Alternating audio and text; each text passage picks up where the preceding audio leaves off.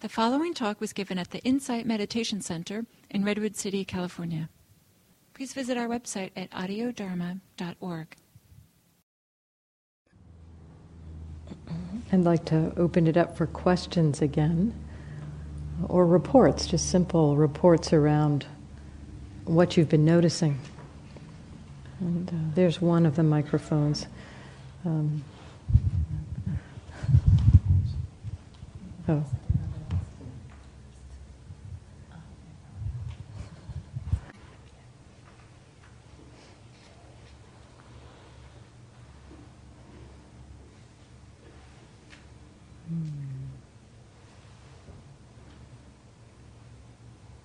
Yeah, Paul.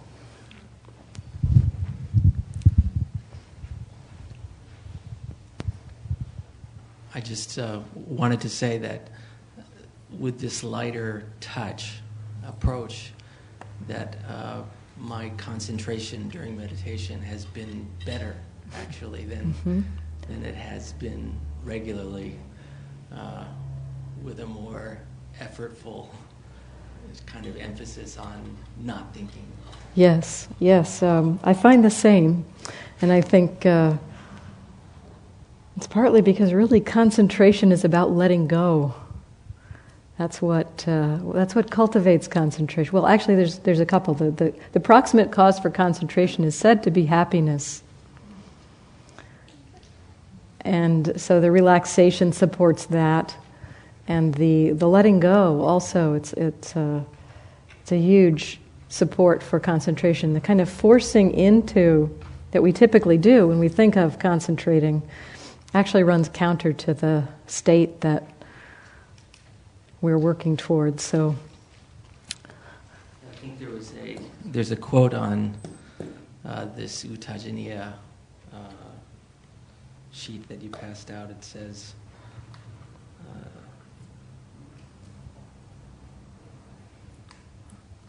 I can't find it. Something about, don't feel disturbed by the thinking mind. You are not practicing to prevent thinking, but rather to recognize and acknowledge thinking whenever it arises. And Sue.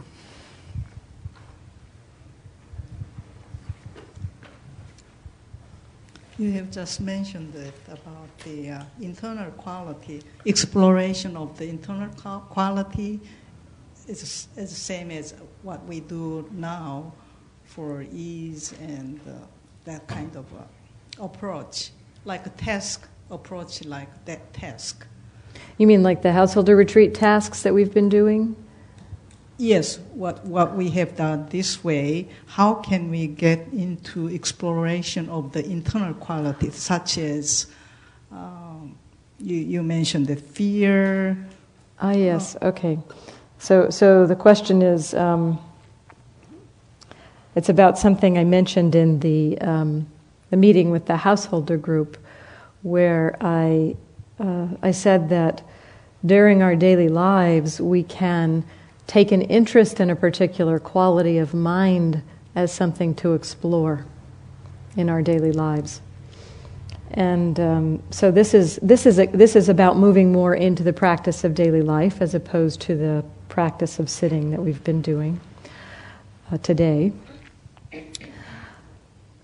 And to fill the rest of you in who don't know what this task thing means for the householder practice, what I suggest for people when they attend the householder retreat is that early in the week they pick something that happens in their lives regularly through their day to choose to remember to be mindful of, so that it prompts the noticing that we've forgotten to pay attention.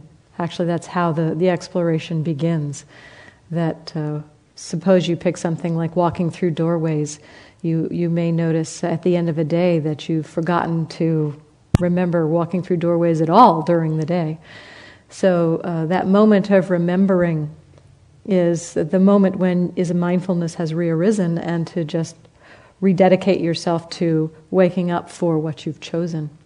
And in a similar way, while in the householder retreat, I have suggested a physical task during the day to wake up for some action of body, I just proposed to the group that they could also pick something that is arising in their mind that they're interested in exploring. So if there's anything you're interested in exploring in your daily life, some pattern of reactivity or a particular emotion that you're having some difficulty with, you can resolve for yourself to wake up for that particular state of mind and explore it when it happens. And so I'll give an example of this from my own practice. When I did this the first time, and this was really early in my practice because I didn't sit when I first started. I did this daily life practice, and I picked anger as the thing I wanted to pay attention to because anger was really getting in the way of my life. It was making me non-functional for chunks of the time. So I really had a strong incentive to understand the anger, to try to... I had read this book. I had not really started my Buddhist practice yet, but I'd read this book that had suggested that if I paid attention to anger instead of thinking the thoughts around it, if I just brought mindfulness to the anger, then it would support a letting go of that anger. So that sounded kind of strange to me that would work, but I thought, well, I'll give it a try. So I just resolved that I would pay attention whenever anger arose.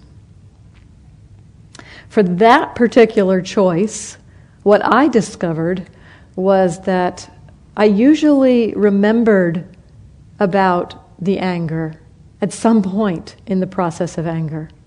And early on in the process, it was at the point where I was in a state of rage. Because anger tends to feed anger if it's not noticed. If you're not aware or mindful of anger, it tends to just spiral out of control. So at some point in the process of being angry, I would remember, oh right, I said I was going to pay attention to this. And then I would just turn my attention to what was happening. And, I didn't have much in the way of instruction in mindfulness meditation at that point. So it was really just, what do I notice about this? Boy, this doesn't feel very good. So it was just that obvious sense of this anger doesn't feel very good. Just noticing that. And after a while, it's like, well, what do I do with this? I hadn't had any instructions at that point about paying attention in my body or, noticing what it felt like or letting go of thoughts. I was mysterious to me what it meant to pay attention to anger. But I knew that I was angry. It was clear that I knew I was angry while I was angry. And I knew that it was unpleasant. I knew that I was suffering. And at some point in that process, I'd be like, well, I don't know what I do. I guess I go back to work. So often this seemed to happen when I was at work. So I just would go back to work. And so there was a little bit of space that happened because before I noticed the anger, often I was kind of frozen at my keyboard, not working because I was just in my mind angry. And having noticed the anger, noticed the feeling of the unpleasantness, and then like, well, what do I do with this? Oh, I guess I go back to work. I could start working again. So in retrospect, I could see that it added a little space because I was no longer frozen in the anger. And over the course of a couple of months of this process of just recognizing anger, of resolving to continue to wake up for anger and pay attention whenever it happened, I began noticing that I woke up earlier in the process of the anger arising. So I wasn't quite so angry when it happened. And again, I didn't have a lot of training in bringing mindfulness to my experience at that point. It was a really basic recognition. I'm angry. Just very basic, very straightforward, not very detailed. I didn't know much about detailed mindfulness. So just noticing, okay, yep, I'm angry. But I did start to notice that the remembering was breaking into the anger before it got out of control. So I was noticing that there was some space developing over time. And then at one point, it just kept going. It kept like backing up to the place where I would just be kind of just a little bit angry, not like full-blown anger or rage. So I really was seeing a lot more ease around the state of mind. And then one day I was in my in my kitchen cutting an apple. I was in that apple.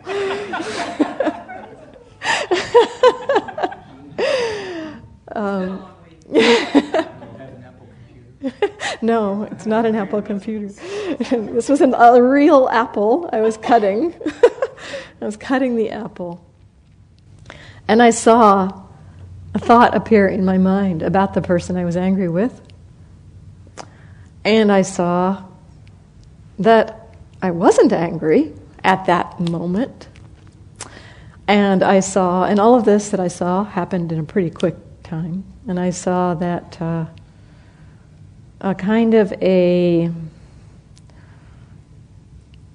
strong urge to jump on that thought and think more thoughts in order to get angry. And I knew, based on the previous several months of paying attention, that way lies anger, that way lies suffering, that way lies pain. Because I had really gotten to know anger equals suffering in my exploration of it.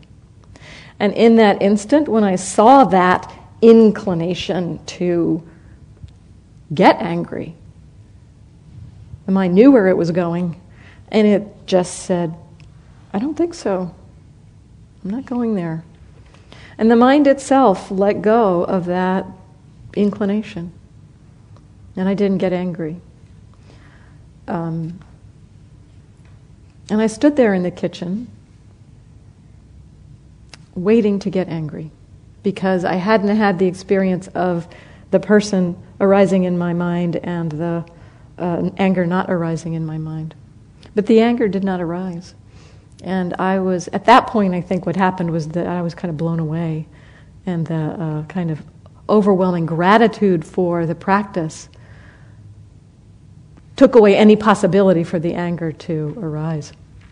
So in this case that I describe, I really just resolved to keep waking up for a state of mind that was problematic for me.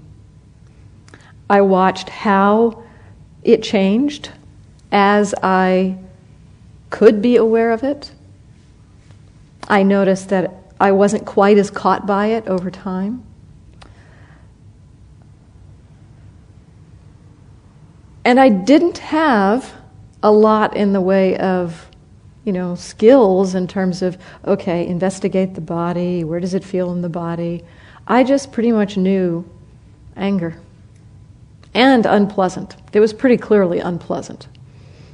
But it was very basic kind of mindfulness. So it doesn't have to be, in an exploration like this, it doesn't have to be like, oh, okay, irritation is arising. Stop everything and try to figure it out. Just noticing irritation, what's happening in that irritation.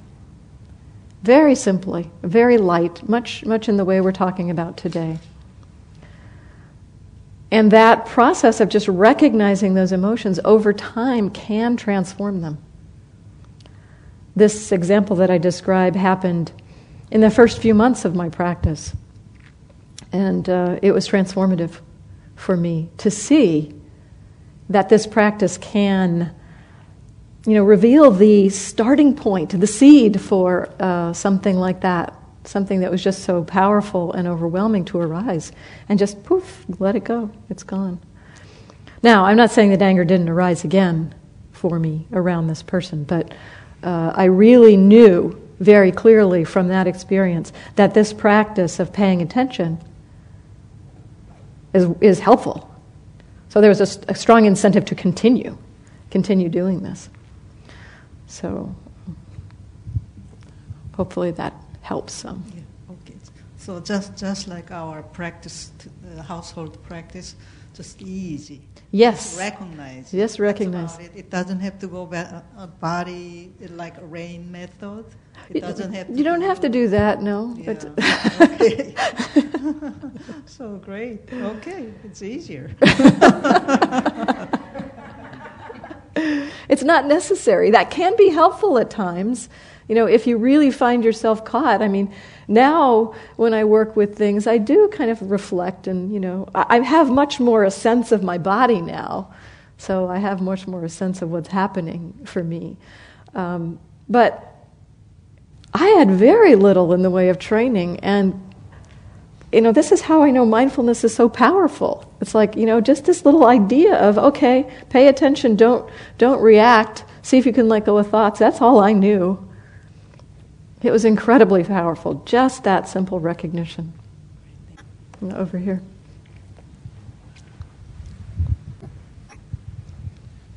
So I just finished listening to some of Gil's talks on concentration practice, and I guess I'm having some trouble reconciling when you do that practice as opposed to this practice. Because he mentions a method whereby you count your breaths 1 through 10. If you go over, you've lost your concentration. This practice seems kind of at odds, I guess. Well, it's a different practice. It doesn't have to be at odds. As I mentioned earlier, I have 2 practices that I'm doing right now. One is this practice and one is concentration practice.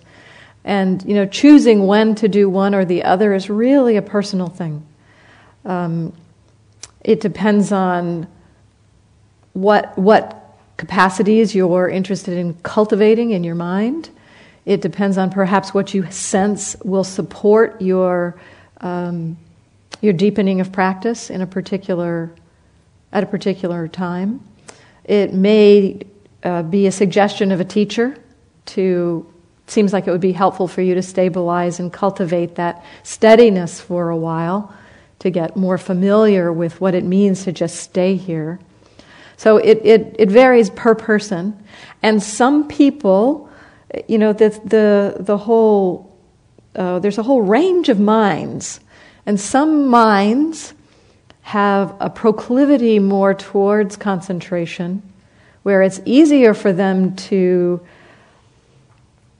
stabilize and rest. It's like it's an easier practice for some minds to settle into concentration and just stay with the same thing and let everything else go. Just keep coming back over and over again. That seems to be it's an easier practice than this open awareness where, we're just relaxing into what's happening. Some minds kind of get scattered in that practice. So some minds have a lot of trouble staying focused on any one thing, and it feels really stressful to them to do that. So for them, this open practice may be a better entryway into the mindfulness practice. It's very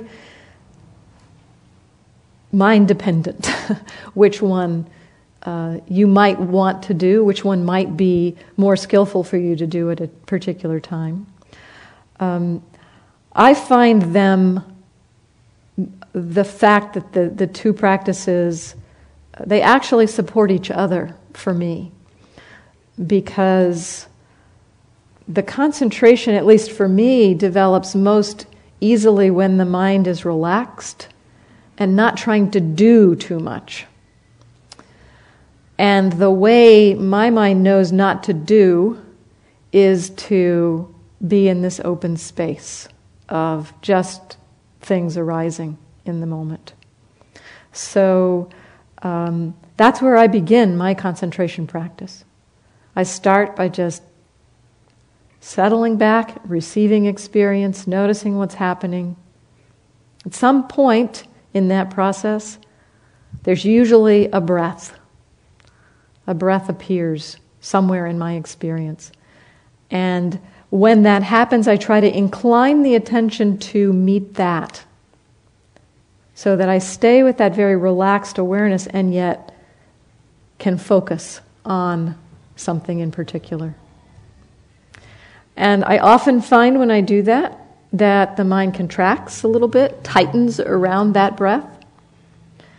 And then when I notice that tightening, I let go again and keep inclining back towards that relaxation. So that I use them both. When I'm trying to move into concentration, I use this open awareness to relax the mind to a place where it can receive the breath and relax into it. And it's like it has to be trained. You know, it's like if I try to just go to the breath, the mind doesn't quite know how to do that in a relaxed way. It has to keep remembering, oh yeah, this is what it feels like to pay attention in a relaxed way, and then moving back. So some people may find it easier to relax into concentration and then have to learn how to open into the awareness practice, to let go of that focus, that kind of peaceful place, to open into more and more experience. So it really varies, but they can blend together. So does that help at all? Yes, thank you. Yeah, Richard. And this will be the last one. I want to have some time for some compassion practice to end the day. Andrea, I just wanted to know if you would be planning on teaching concentration practices. I'm going to be teaching a day long on concentration. I can't remember when it is. Sometime next year. Oh, next year. Yeah. And actually, I'm going to be gone for a chunk of time in November, December, January.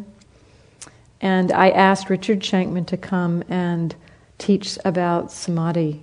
So he's going to do a class on samadhi I think it's at the end of October through November. It's 4 weeks. So that'll be Thursday nights. And his style of concentration, I think, is very akin to what I also practice. So there's some differences, but I can suggest that for you. Mm-hmm. So I'd like to end the day with a period of compassion practice as we began the day with.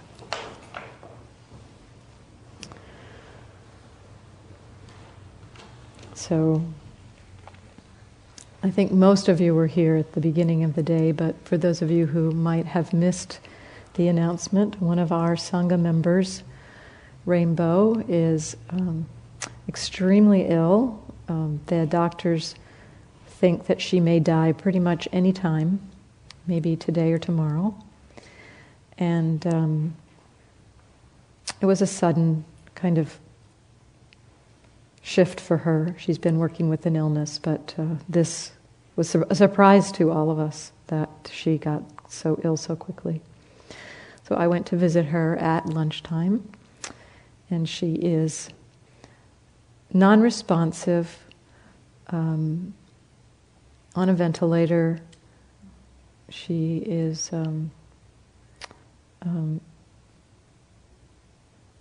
they say an altered state is what her state of mind is. So when I went, I spoke to her and told her that we had all practiced with her this morning, and told her that her brother was coming. So I'd like to close the day with some more compassion for Rainbow. So for those of you who know Rainbow, you might get an image of her in your heart, in your mind. For those of you who don't know Rainbow, just use her name. So bringing her into your heart and seeing if you can open your heart to the suffering of her experience. And possibly holding open the possibility that in her altered state she is actually very peaceful. We don't know what her state of mind is.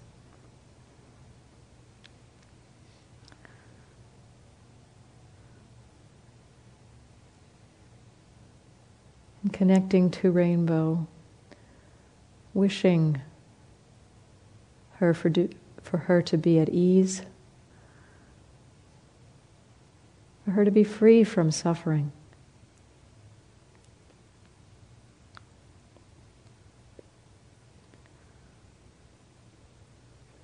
Rainbow, may you be at ease with your suffering.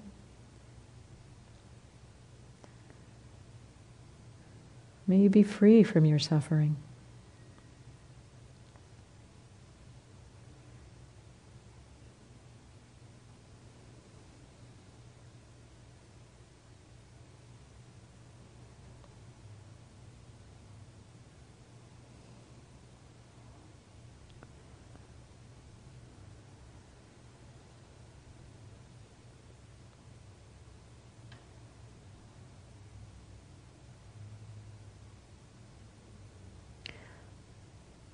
Continuing to just be with whatever your experience is as you engage in this work to open your heart to the suffering of a dear Sangha friend.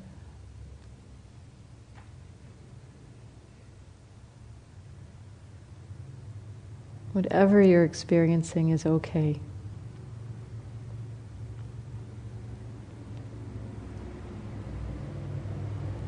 Whether there's a feeling of pain in the heart or lightness in the heart, contraction or openness,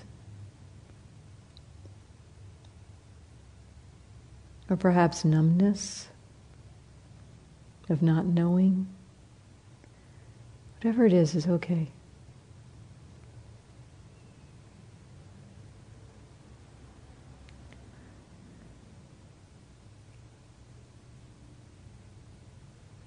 May you be free from your suffering. May you be free from your illness.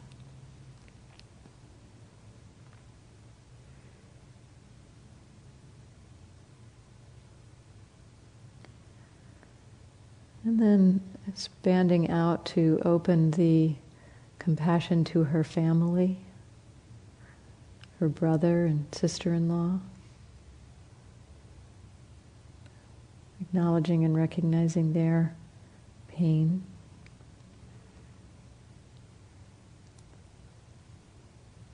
May you be free from your suffering.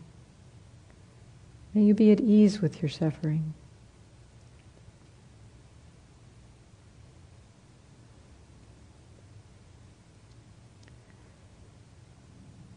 And allowing this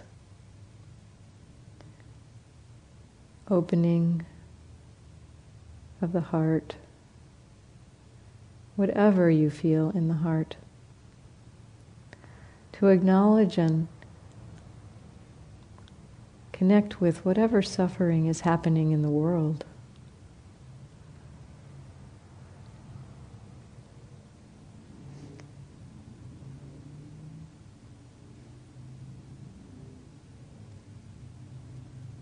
Suffering, small and large. The suffering of war in Iraq and Afghanistan. The suffering of starvation and illness and disease.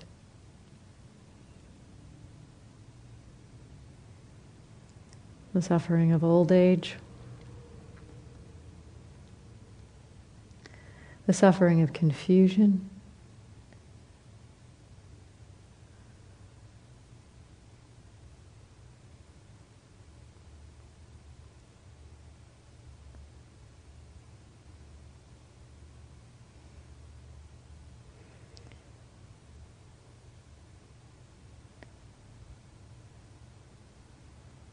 If you need to at any time in this process, move into just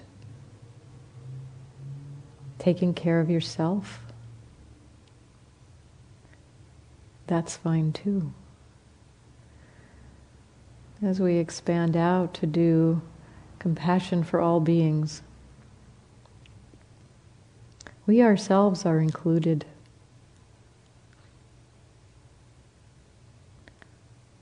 Whatever suffering you're experiencing in your own life, may you be free from that suffering. May you be at ease with that suffering.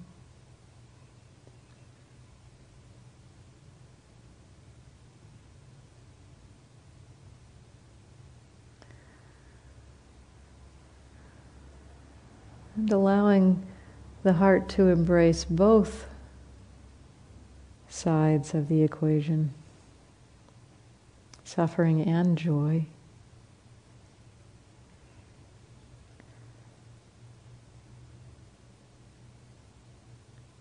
The poignancy of that equation.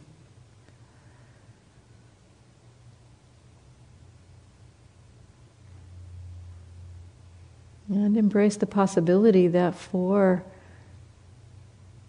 Rainbow in particular, that her mind may well already be peaceful with her state.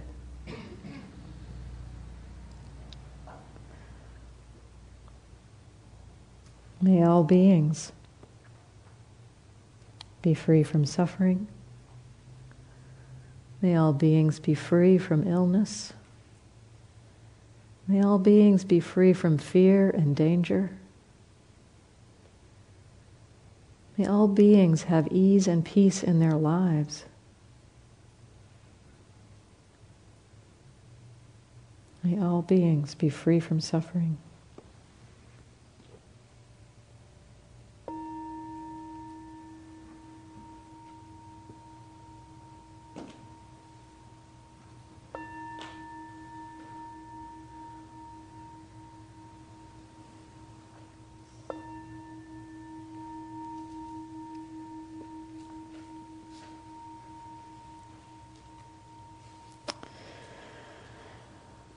So thank you for your participation in this day of awareness practice.